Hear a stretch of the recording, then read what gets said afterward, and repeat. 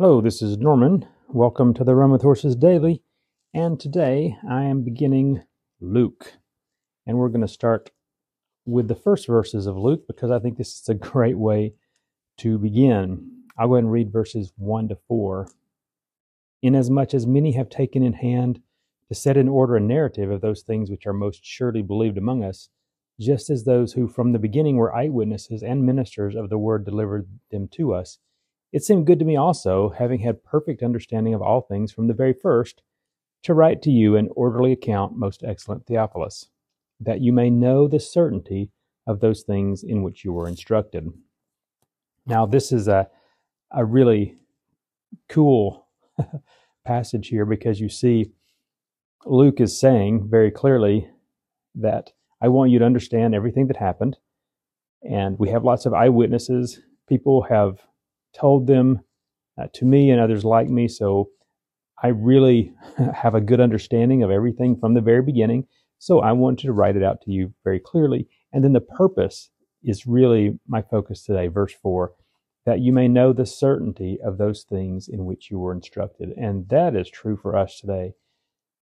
You need to understand and know the certainty of what God's word says. This reminds me of 1 John 5:13. It says, these things, write these things to you who believe in the name of the Son of God, that you may know that you have eternal life.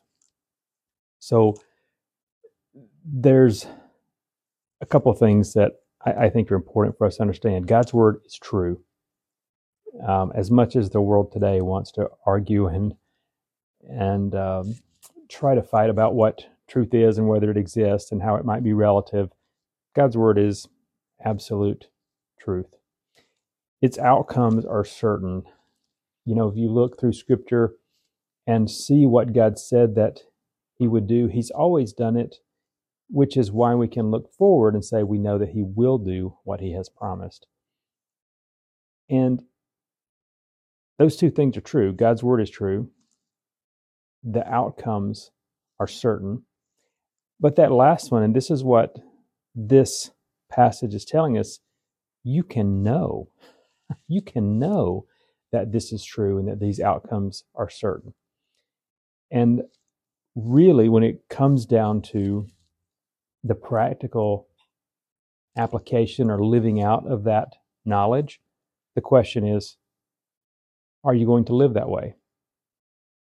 So God's word is true. Its outcomes are certain. You can know that. Now live that way. And it boils down to our actions show our faith. They reveal the fact that we have faith or that we don't. If you really have faith that God's word is true, that its outcomes are certain, that God will do what He said, then you will respond a certain way based on that faith that you have. If you are not behaving in a way consistent with, one of the things I would say it's really important, the any minute return of Christ, then I have to question whether you believe He's really coming back. If you don't live in a way that tells me that you believe that one day you will stand before God and give an account for your actions, well, then I question whether you really believe that. Your actions really do show what you in your heart of hearts believe. And we all have a certain amount of inconsistency because we do have a battle with the flesh. The sin nature and the spirit do fight within us. But there should be a fight. We don't just roll over and give up. It is a fight. The fact that there is a fight is actually an action that shows faith. If there's no fight, then there's no revelation of faith and knowledge that one day there will be a judgment. So I think this verse is important for us today.